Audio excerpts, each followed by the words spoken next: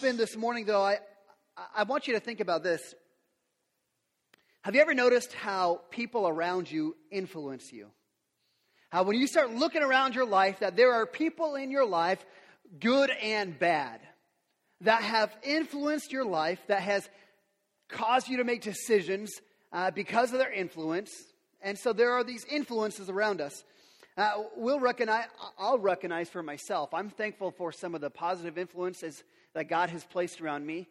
But if I'm going to be honest, I will also recognize that there are some influences that maybe aren't bad, but maybe some influences that weren't the best for me. Some people whose values, whose goals in life were not aligned with what my values and goals in life were all about. And so they might have given me influence. So, for example, when I was in high school, this may be hard to imagine, I was a very skinny white kid. And my sister married this guy, and I thought he was cool.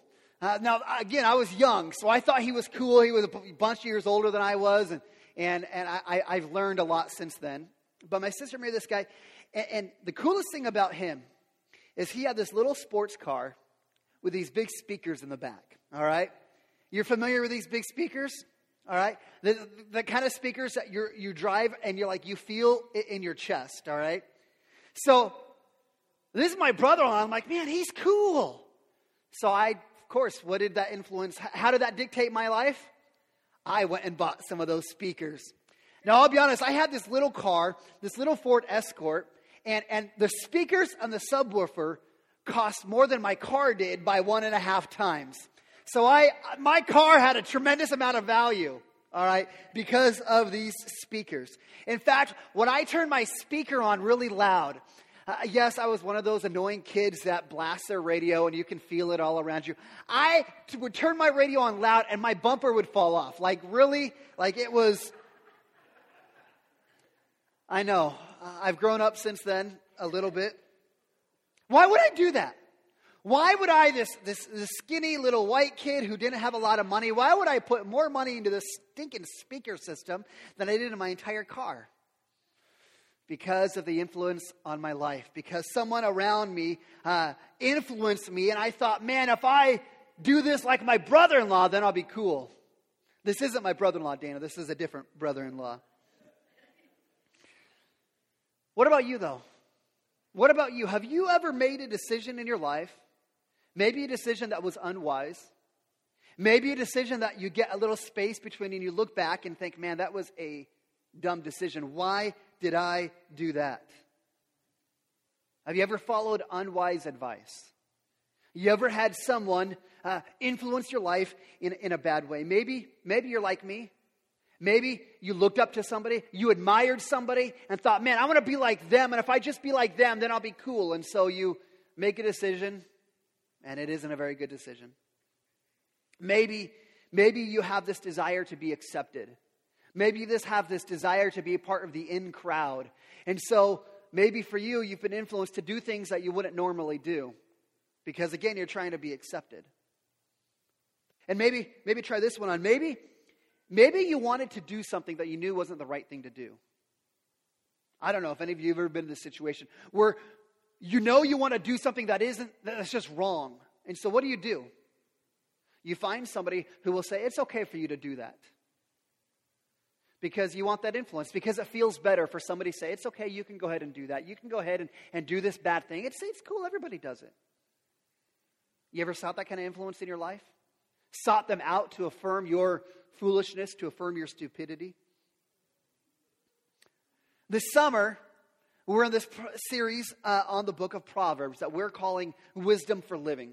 And trying to look and say, does God's Word have wisdom for practical areas of our life? And so last week we started talking about wisdom with our words and how we can use our words to give life to the people around us. We're going to be looking at God's wisdom towards family. We're going to look at God's wisdom towards finances. We're going to look at God's wisdom towards our work. All these different areas.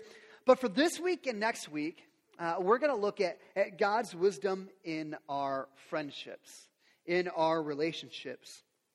Next week, actually, this is what the series was designed to do. Next week, we're going to look at how do you and I be a good friend? What kind of friend are we supposed to be? What kind of friend should we be looking for?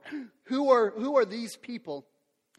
Today was supposed to be something completely different, but as I started diving in, I kind of felt like, no, we're going to divert a little bit today.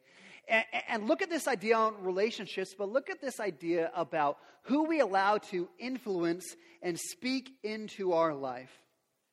And I just have a feeling that this is going to be a message that's going to speak to some of us in here today. And I hope that's you. And I want to be clear, when we're talking about relationships and influence and people around us, today we're not talking about gospel relationships. You know what a gospel relationship is? A gospel relationship is you've got a friend that you continually seek after because you want to have an influence into their life for Jesus. We're not talking about that kind of influence today. We're talking about the kind of influence that you allow somebody to speak into your life, to influence you, to give you advice, to give you wisdom, to help you decide how you should live your life and what decisions you should make in your life. So one of the things we did last week, we're going to do again today, is we did something called the Bible tree. And this is just something that I want to do throughout this series. You say, well, what is a Bible tree? And I'll tell you what a Bible tree is. A Bible tree is something that you can write into your Bible and allows you to use your Bible not just as a book to read, but allows you to use the Bible to speak into your life. And so we did this last week. We said there's two different types of Bible trees. We did last week. We did using our words to give life to other people. And we had a number of verses that you followed through and you could write down in your Bible. We did words that bring death. And so it was a caution towards our words. And the idea with this is on the title page of Proverbs, you write, today it's going to be caution for your friends. You're going to write, choose your friends carefully. And then that title page of your Bible, you're going to write the first verse. You're going to put Proverbs chapter 1, verses 8 through 19. And then you go to Proverbs chapter 1, verses 18 through 19, and you write the next one. You write Proverbs 4, 14 through 17. Then you turn to 4, 14 through 17, you write the next one, 13, 20.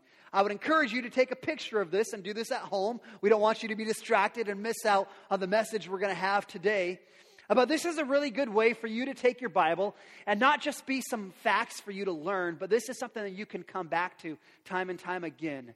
And so as you begin processing through down the road and you're thinking, man, I know that there's some wisdom in here about me being cautious with who I choose to influence my life, you can actually turn to Proverbs and have a number of verses that speak towards this idea, and it leads you right to them. Today, though, as we talk about this idea about wisdom in our relationships and who we allow to influence our life, we're going to be in Proverbs chapter 1, verses 8 through 19. I encourage you, if you have a Bible, if you would turn there. If you have a phone, you can also turn your phone on and turn on the Bible app, Proverbs chapter 1, 18 through 19.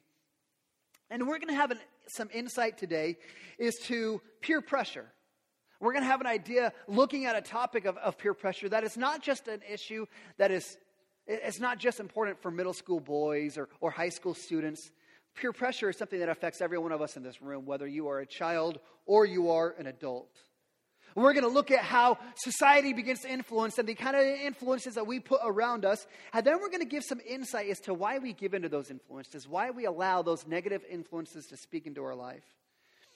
And we're going to look and ask God to help us understand how we can avoid those bad influences in our life. So if you were looking for a big idea, a takeaway, here's what I want you to walk away with today. Here's what I want you to know. Is that what you treasure in life will determine who you allow to influence your life. So we're going to see. Is whatever is highest priority to you, whatever is most important to you, that is what is going to dictate who you allow to influence your life. So we're going to go ahead and pray before we jump in. God, just thank you for this time to be gathered together. Thank you for your grace on us. Thank you for the joy of opening up your word. God, thank you that you speak to us on real issues. That, God, you want to bring wisdom into our life here and now today. So, Lord, I pray that you would speak to us. I pray that we would be honest with where we are before you. And that, God, you would challenge us in who we allow to influence our life. We love you, Jesus, and we praise you, and we ask this in your name. Amen. So we're going to jump in. I want you to notice as we start out this passage in Proverbs chapter 1, I want you to notice that it's built on this idea of human beings desiring community. That we have this something inside of us that we desire to belong. We desire to be accepted. We desire to have that community. So notice, you can look at starting in verse 10. I want you to notice this idea of drawing into community. Because Solomon writes and says, my son, he says, if sinners entice you, if sinners invite you to come in and join us, he says, don't consent. And if they say, come with us, again, notice that community, come with us. Let us lie in wait for blood. Let us, come join us. Let us ambush the innocent without reason. Like Sheol, let us, again, this idea, hey, I want to call you into this community. Let us swallow them alive and whole, like those who go down to the pit. We, again, hey, come be a part of us. Come be a part of this community. We shall find precious goods. We shall fill all of our houses with plunder. Throw your lot among us. We, this community, we will all have one purse. See, this whole passage is built on this foundational idea that you and I have this need inside of us to belong. We have this need, this longing inside of us for community. I mean, this is true whether you are an introvert or an extrovert. Now, obviously, extroverts, we like being around people. The more, the merrier. And we think, well, introverts need people. They just need less quantity, more in quality. We all have this need for community. It is built within us. And what happens oftentimes is because we have this need for community, just like this passage, you've got a gang of people who are saying, hey, let's rally around a very bad idea. I mean, listen to those words they said. Let us lie in wait for blood. Let us ambush the innocent without reason. Let us go and do these things. Let us go and fill houses with plunder. Let's steal and rob and take whatever we can. It's amazing how we as human beings can find community and rally around negative causes. I mean, think about this. Think about gangs. Think about racist organizations. Think about the drug community. Think about Cowboys fans. Like,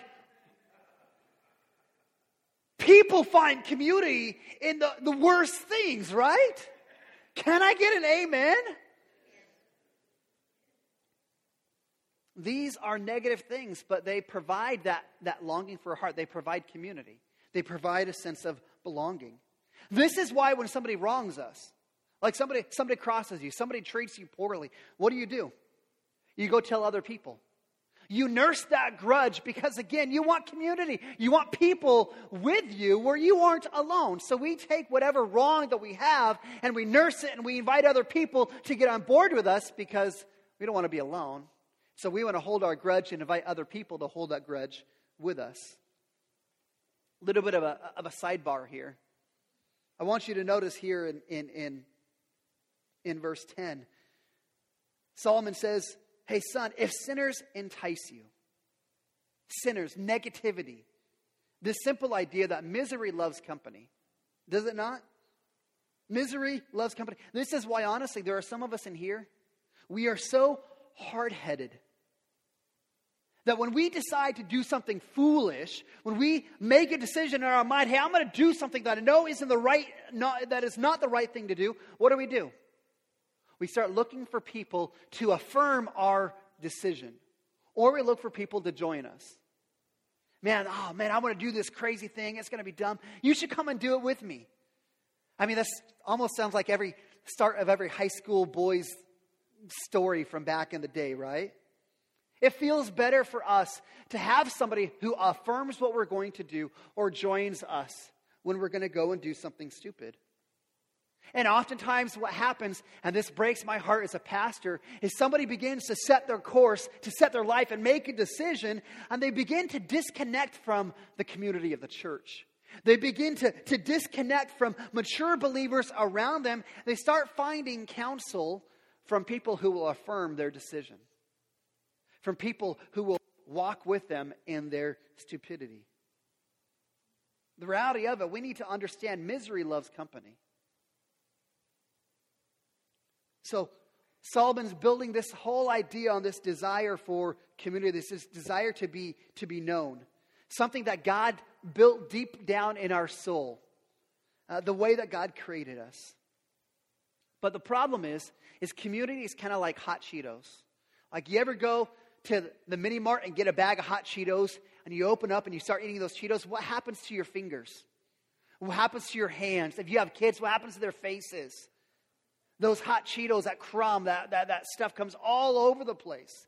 This is like the community of people that we place ourselves in.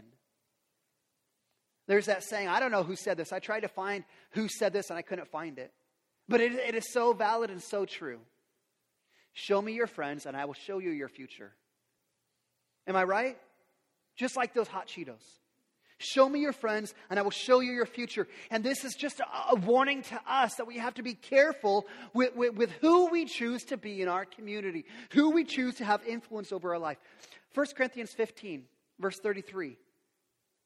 The Apostle Paul says, listen, don't be misled. Bad company corrupts good character.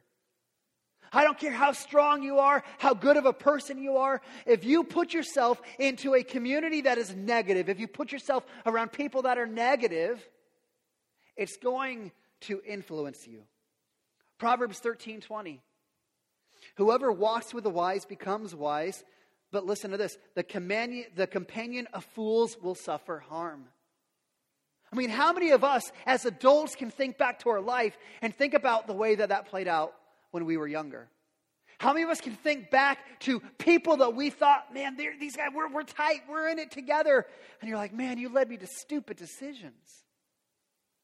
I mean, I think about myself, think about all the way back to elementary school. All the way back to elementary school. I had this friend and he's like, dude, we're crazy. And I'm like, yeah, we are. And our parents, it was a day and age where parents didn't know where kids are. There was no cell phones to track your kids. It was kind of like you just do whatever you do and be home by the time the street lights are on. So we went down to local elementary school.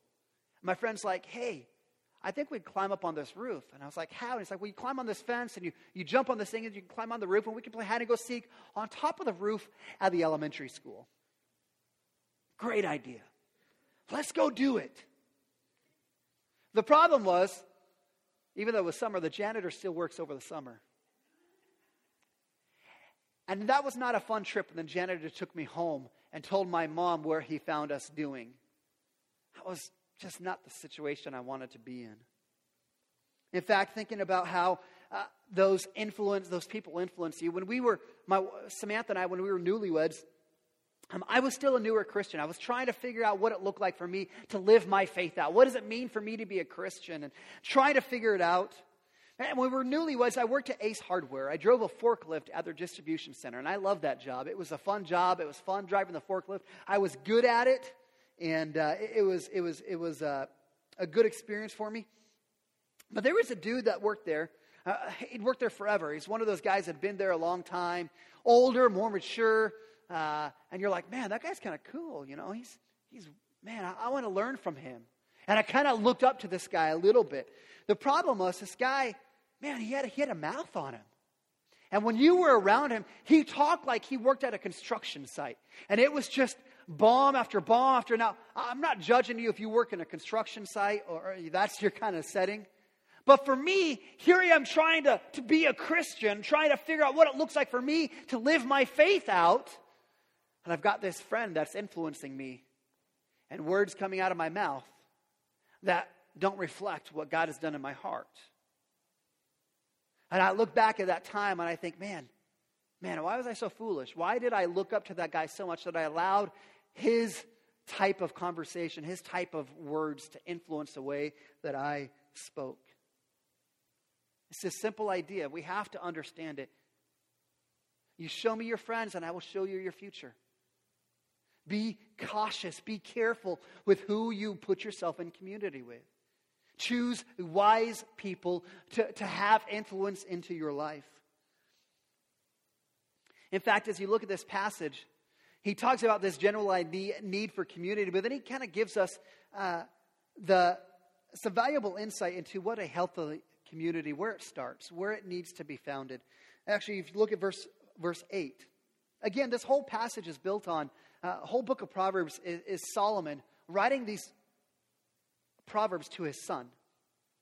And so here's what Solomon says. He says, "Hear, my son, hear your father's instructions. Listen, do not forsake your mom's teaching. Listen to us. In the family setting, mom and dad, we're speaking into your life. And he says, for they are graceful garland for your head and dependence on your neck. My son, if sinners entice you, do not consent. Listen, what Solomon wants us to understand is the most basic, the most primary sense of community that we all need to find is community from a family. It is so significant that the family unit is that important. And listen, if you're a parent in here, like I need you to listen to this. I need you to listen to this, especially if you got teenagers, especially as your kids are growing up. The most important, the most influential source of community that your kid will find isn't from the school, it's going to be from you. It is the most significant source of community. And the reason why kids begin to seek the influence from their peers is because they don't find the influence at home. Have you seen this play out? That what you don't get from your parents, you're going to seek from others. Where if you can't ever seem to live up to your parents' expectations, you're going to find someone else's expectations that you can live up to.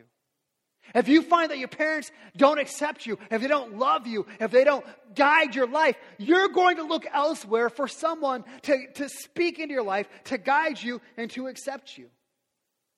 It's a basic fact of who we are as human beings, that family unit is so significant. And this is a picture of this passage where you've got a dad standing in front of his son saying, listen to me. Let me teach you. Let me warn you. Let me influence you for good. Parents, every child needs to have conversations with you like this. Where you're looking at your child and you're saying, listen, this is what the world looks like. This is what you can expect from the world.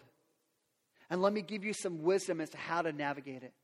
Let me speak life into you to how to avoid the missteps, how to be a person of character. Now, the reality of it, though, is as significant as this family unit is. And I hope you walk away as parents and recognize, man, you've got a huge role to provide this community, this loving acceptance for your kids. The reality of it is, some of us, man, we didn't have that strong family unit. Some of us were underparented. Some of us, we lack that sense of security in the family, in that community. And this is where we have to recognize the grace that God has given to us. Because God has given us another family. This family right here. God has given us the family called the church. And this family is worth its weight in gold when it's done right. Let me tell you what, you know what happens when kids grow up without that strong family? You know what happens when people grow up and don't have that sense of community? I mean, I had the chance to work at Madison House for 7.5 years. Madison House is an inner city youth center, 6 blocks to the south. We worked with primarily families, and I think about, we worked with hundreds of families. And as I think about the families that we worked with, I can think on one hand of how many of those families actually had mom and dad together in the home. Think about those statistics. Think about how many families, what percentage that is. These kids were ripe for gangs. These kids were ripe for finding community in all sorts of negative places. And many of those kids did. And our goal at Madison House was to create a positive community, to create a community where there was belonging, where there was love, where there was acceptance, where there was someone who's going to point them to Jesus. Listen, that's what the church is supposed to be. The church, God has given us the church where He has given us father figures to speak into our lives, to give us wisdom, to help us navigate the way the world works. God has given us spiritual mothers to speak into our life, to say, let me encourage you and point you in the right direction. I mean, this is what God does. God loves to locate us in the family of God, where there is wisdom to be found, when there is people to speak into our life, to make things beautiful.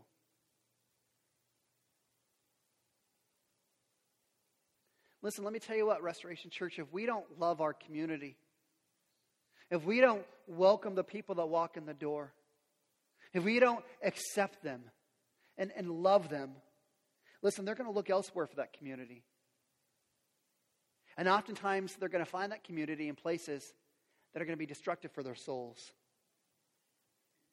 Restoration Church, my desire is that we would be a place that we would love people well, that they would find love and acceptance, that they would find Jesus. Even if they're a little different than us. Even if their colors, their ethnicity is different than us. Even if their financial background is different than us. I want people to walk in and feel like they are loved and accepted so we can point them to the Savior. So they can have their life changed. Listen, if you are new to Restoration Church, let me say I hope you feel loved. I hope that you have felt welcomed by our church. And I would implore you more than anything, if you are new here, then get connected to the body of Christ right here at Restoration Church. Plug in. Build relationships. There is a ton of wisdom, a ton of spiritual fathers and spiritual mothers that would love just to walk alongside you, encourage you, and speak into life. In fact, I think one of the cool things I see in this passage is Solomon is speaking to his son. He's saying, hey, here's how the way the world works. Solomon's not just saying, hey, don't do that. No, don't do that. In fact, what Solomon says is, in verse 9, he gives us more than a warning. He makes this great promise. He says, here are instructions in verse 9, for they are a graceful garland around your head and pendants for your neck. I mean, he says this type of a picture of words where you kind of picture a girl with her hair, with a pretty rose up in her hair.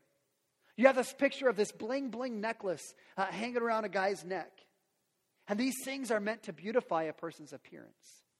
They're meant to make someone beautiful. See, what happens is so often we are consumed with externals. We're consumed with our looks. We're consumed with our hair. We're consumed with our clothes, trying to make sure they look good, whatever it happens to be. And here's the wisdom of Solomon. And I want you to hear this. Here's the wisdom of Solomon. Solomon's saying the most beautiful thing that you can do, the thing that would make you the most attractive, has nothing to do with you, what you wear. Has nothing to do with your hair, with your skin, with anything else. He's saying the most beautiful, attractive thing you can do is focus on your character. Is listen to the wisdom that God has given you to guide your life. That is the most beautiful and attractive thing that any one of us could do. So here's the premise of this whole passage. Is Solomon saying, hey, we have this sense for community. And I think we get this idea. I think we get that we desire to belong. And because we desire to belong, sometimes there's that peer pressure that speaks into our life, and we begin to kind of comply with what everybody else is doing. But I don't think just understanding peer pressure is enough.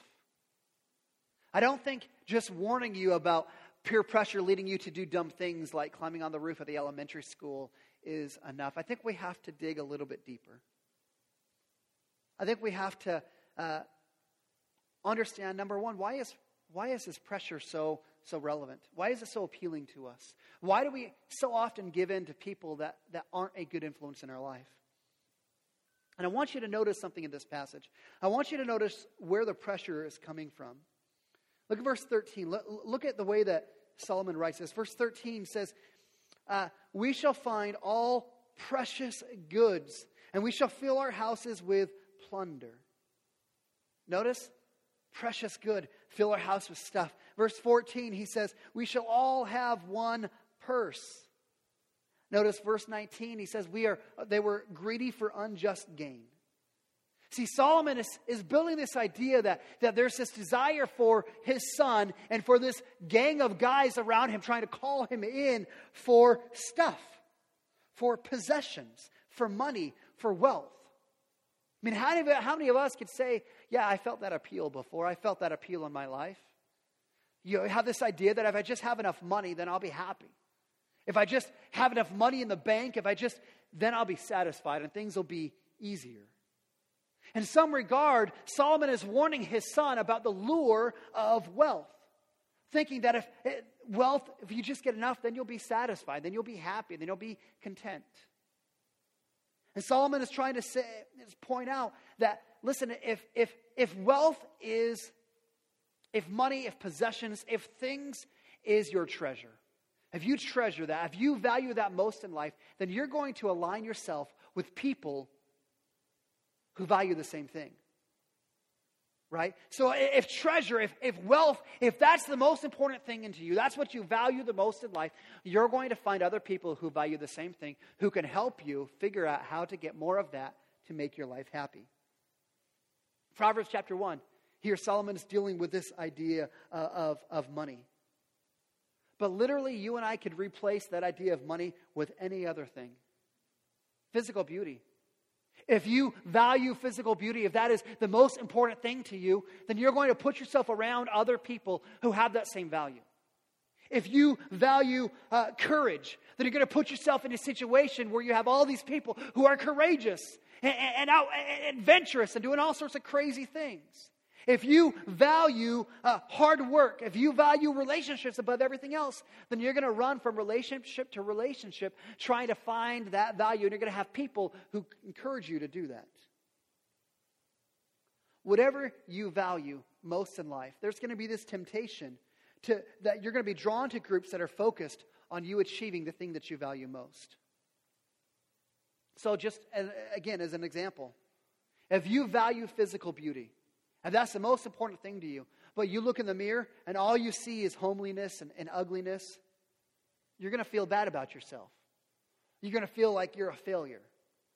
If you value courage, but then in life you feel like you're a coward, what's going to happen is you're going to feel unhappy with yourself. If you value diligence and hard work, and you yield to the temptation to be lazy, you're going to be filled with this self-hatred, with this contempt towards yourself. The point being that your self-image and my self-image often depends on whatever degree that we attain with whatever we cherish or whatever we value the most. Okay?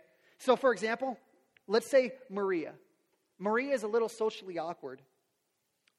She says the wrong thing at the wrong time.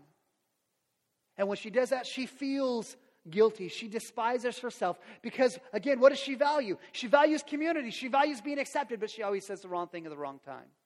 So she's going to feel bad about himself. Carl's a guy who values physical fitness. He values physical beauty. But he looks in the mirror and he sees himself being short and overweight. So every time he looks in the mirror, he's going to curse himself.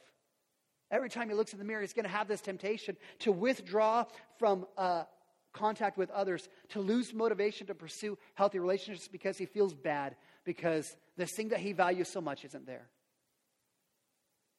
Jorge, constantly berated by his father for a C average in school. Tell you what, Jorge's going to feel depressed. He's going to conclude that he is worthless. And all three of these people would be sitting ducks for the temptation to join evil crowds, to indulge in whatever sinful behavior promises them the things that they want the most: acceptance, love, value, whatever it happens to be. Unfortunately, what happens is when you and I come across people like Maria or Carl or Jorge, we don't offer them the best help. Where Maria comes in and we say, well, Maria, you're not that awkward. Like, I've never heard you say the wrong thing. You're not that bad. It's okay. And Carl comes in and we say, well, Carl, you're not that overweight. You're just a little bit. It's not, you're just big boned. Jorge comes in and we're like, Jorge, do you know how many millionaires had a worse grade point average than you do? It's okay. Your dad's just a jerk. Just ignore him. And we offer these advice trying to deal with the symptom without dealing with the root. Because the root isn't how they see themselves. The root is that they have a treasure, they have a value that is misplaced. The root issue, the heart issue, isn't popularity or their weight or their grades. It's that they have a value placed in the wrong thing. See, God created us. God created us to treasure, to enjoy something greater than our outward appearance. God created us to value more than just our popularity, to treasure more than our grade point average, to treasure more than our wealth, to enjoy something greater than a paycheck, to enjoy something greater than just physical sports successes. God created us to treasure something more valuable than any of those things. And what makes Maria or Carl or Jorge and what makes me and what makes you worthy is not any of those things. What makes us worthy is that we are created in the image of God. And what matters most, what has got to be our primary value, our primary treasure in life, is that what matters most is being known and loved by God, by being adopted into His family, by being destined for His eternal glory. See, we place our value on so many things that this world has to offer. Success, relationships, physical beauty, money, sports successes, whatever it happens to be. But what matters most is us living a life that is built on displaying God's glory. What matters most is that we be people that reflect who God is, that we be people who reflect the love, joy, peace, patience, kindness, goodness, gentleness, meekness, self-control that comes from our relationship with Jesus Christ. Listen, that is what matters most, folks. That is what matters most. In fact, this is what happened to the Apostle Paul when he converted to faith in Jesus Christ. Philippians chapter 3 says Paul looks at all those worldly accomplishments. He looked at his family heritage and how destined he was. He looked at all his education. He looked at his status and all that he achieved. All the things that would make him superior to somebody else. All the things that people would look and say, you're successful, you're beautiful, you're whatever. He looked at all of that, and this is what he says in Philippians 3. He says, indeed, I count everything as a loss because of the surpassing worth of knowing Jesus Christ my Lord. He says, for Jesus' sake, I have suffered the loss of all things, and I count them as rubbish. Listen, that word rubbish means animal feces. It means dung. It means cow pie. It means a dog log. He says, I count them all as rubbish in order that I may gain Christ, that I may be found in Him. See, what we need and what my desire for every one of us in here is that we will build our lives around biblical values. That we would build our lives on the truth of God's Word. And that God would supernaturally transform our value system. That God would enable us to cherish what is of paramount importance. Knowing Christ and making Christ known.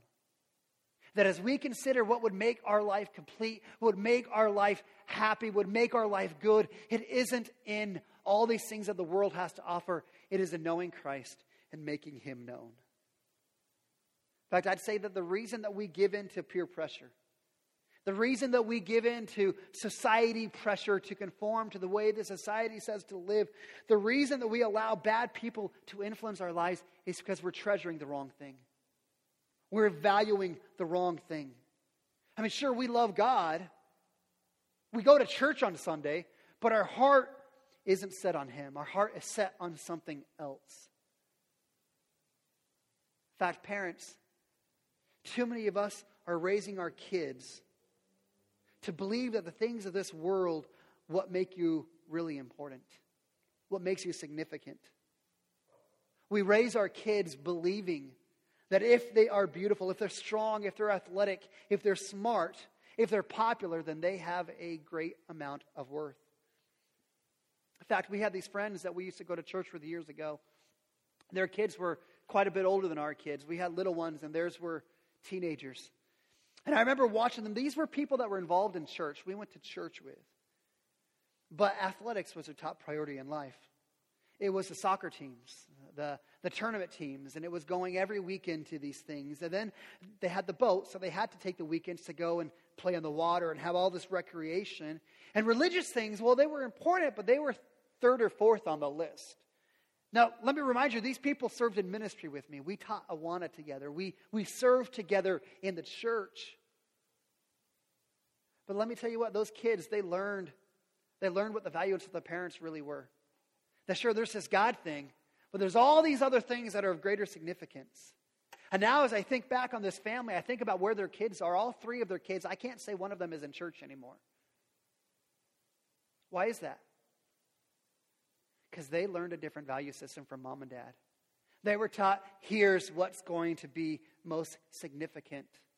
And church and God, that's further down the list. These things, the sports and the recreation and the fun, that's more important.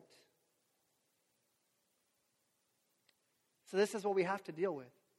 This is what we as a church, this is what you and I have got to deal with. Because I'll just be honest, as I think about this, there are some of us in here that you and I, we're a part of the gang in Proverbs chapter 1. We treasure things that are wrong. We value and treasure fun and popularity and beauty and wealth. And those aren't necessarily bad things, but if they're the things that we value most in life, then we are in trouble. And you might not think, well, it's not that big of a deal. I'm not doing what Proverbs said. I'm not ambushing the innocent. I'm not drawing blood like Proverbs chapter 1. But the reality is when we place those things as being primary importance, that we begin to mock people that don't. We belittle those around us. We walk over, we destroy anybody whose value is different, who doesn't match your value. Because if you can make yourself look better, then you're accomplishing what you value most. And so you're going to beat down those who don't. Some of you, maybe you're not part of the gang, but some of you have bought into valuing what the world values. You've bought in and you're allowing those people to influence how you live. You've sought acceptance from whatever it happens to be from the gang. And so you are taking part of all these things that you think are going to satisfy you. And you're allowing people to influence you to live your life in a certain way because it'll bring you peace and satisfaction. And it's not going to bring you what you're looking for. It's not going to fulfill you. It's not going to give you what your heart desperately desires. It will not remove the confusion of an immature heart. In fact, the only person that it's going to hurt is going to hurt you most of all. And you're going to pursue these things and think, if I just follow these guys' life and do what they say, listen, you're the one that's going to get hurt. And here's Solomon pleading before his son. Here's Solomon saying, listen, son, this is how the world works. That when you place your value in wrong things, people are going to pull you and say, hey, come with me and I'll help you find success in that value and I'll help you find success in these different things. And here's Solomon pleading with his son to avoid the dangers of the wrong values. Listen, I'm your pastor. And I'm before you today pleading you the same thing. That what you treasure most is going to determine who you give influence over your life. And you begin to treasure wealth more than anything else, guess what? People who treasure that is going to influence your life. Religious things are going to be further down the list because you've made wealth ultimate. Popularity. More likes on Instagram. Your physical beauty. Whatever, your power, your respect, whatever it happens to be. If you make that ultimate, then you're going to fill your life with people who help you accomplish that goal. So what I'm pleading for you to do today is to consider in your own heart. Be honest with you. Be honest with yourself. What is it that you treasure most in life? What is it that is of most significance to you? What's your greatest value? Deep inside your heart, beyond the surface, what is most important? Is it anything other than Jesus? Is it anything other than knowing Christ and making Christ known? Listen, if it is, man, would you confess that to God? Would you say, God, I recognize this. I recognize that there's some other areas in my life that I've been giving a lot more value to. My happiness, my wealth, my fun, whatever it happens to be. God, this has become a value I've placed above you, God. Ask God to change your heart. Ask God to give you a passion for the things of God, to give you a passion to be part of the people of God, first and foremost, above everything else. Ask God to change what you value. And I would just stand before you and again ask you to consider who it is that you are allowing to influence your life. Who are the people that you invite to speak into your life? As you think about making decisions, as you think about career choices, relationship choices, as you think about decisions you are making in your life, who are you allowing to influence you? Who is it the people you're taking advice from? And I'd point you back to a verse we read earlier, Proverbs 13:20. Very clearly, Solomon says, whoever walks with the wise becomes wise. These are the people we need around our life. People of wisdom. People who can speak into our life so that we as well would become wise. And you say, well, who are the wise? Again, we look back in the very first message from Proverbs chapter 1, verse 7. What's the beginning of wisdom? What is the foundation of wisdom? Who are the people that we should be looking for? Solomon said, the fear of the Lord is the beginning of wisdom. The fear of the Lord, a humility before God. People who recognize that God is God and we're not. People who recognize God is sovereign, God is in control, God is in charge, and I align my life to Him instead of me trying to say, God, you're going to do what I want you to do. The fear of the Lord is the beginning of wisdom. The fear of the Lord is inviting God to be Lord of your life, to live in a way that honors Him. Those are the people that we need to walk with in life. Those are the people that we need to fill our life with, to be able to speak into it, to say, here's where I'm at. I need some advice. We need to find those people who truly fear the Lord. What does that person look like? We said them earlier, the fruit of the Spirit. People filled with love, joy, peace, patience, kindness, goodness, gentleness, meekness, and self-control. People who reflect the Beatitudes. Those are the people who have a fear of the Lord. Those are the people who have wisdom. And those are the people that we need in our lives.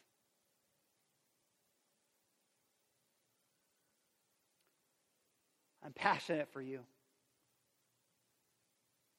I think this message is relevant because there's so many of us that have these value systems that are out of place. And I would just encourage us today to humble yourself, align yourself to God's value, to knowing Christ and making Christ known. You're saying, well, I'm struggling with that. Just pray that God would transform your heart. Pray that God would help you to value the things that He values, first and foremost, above all else.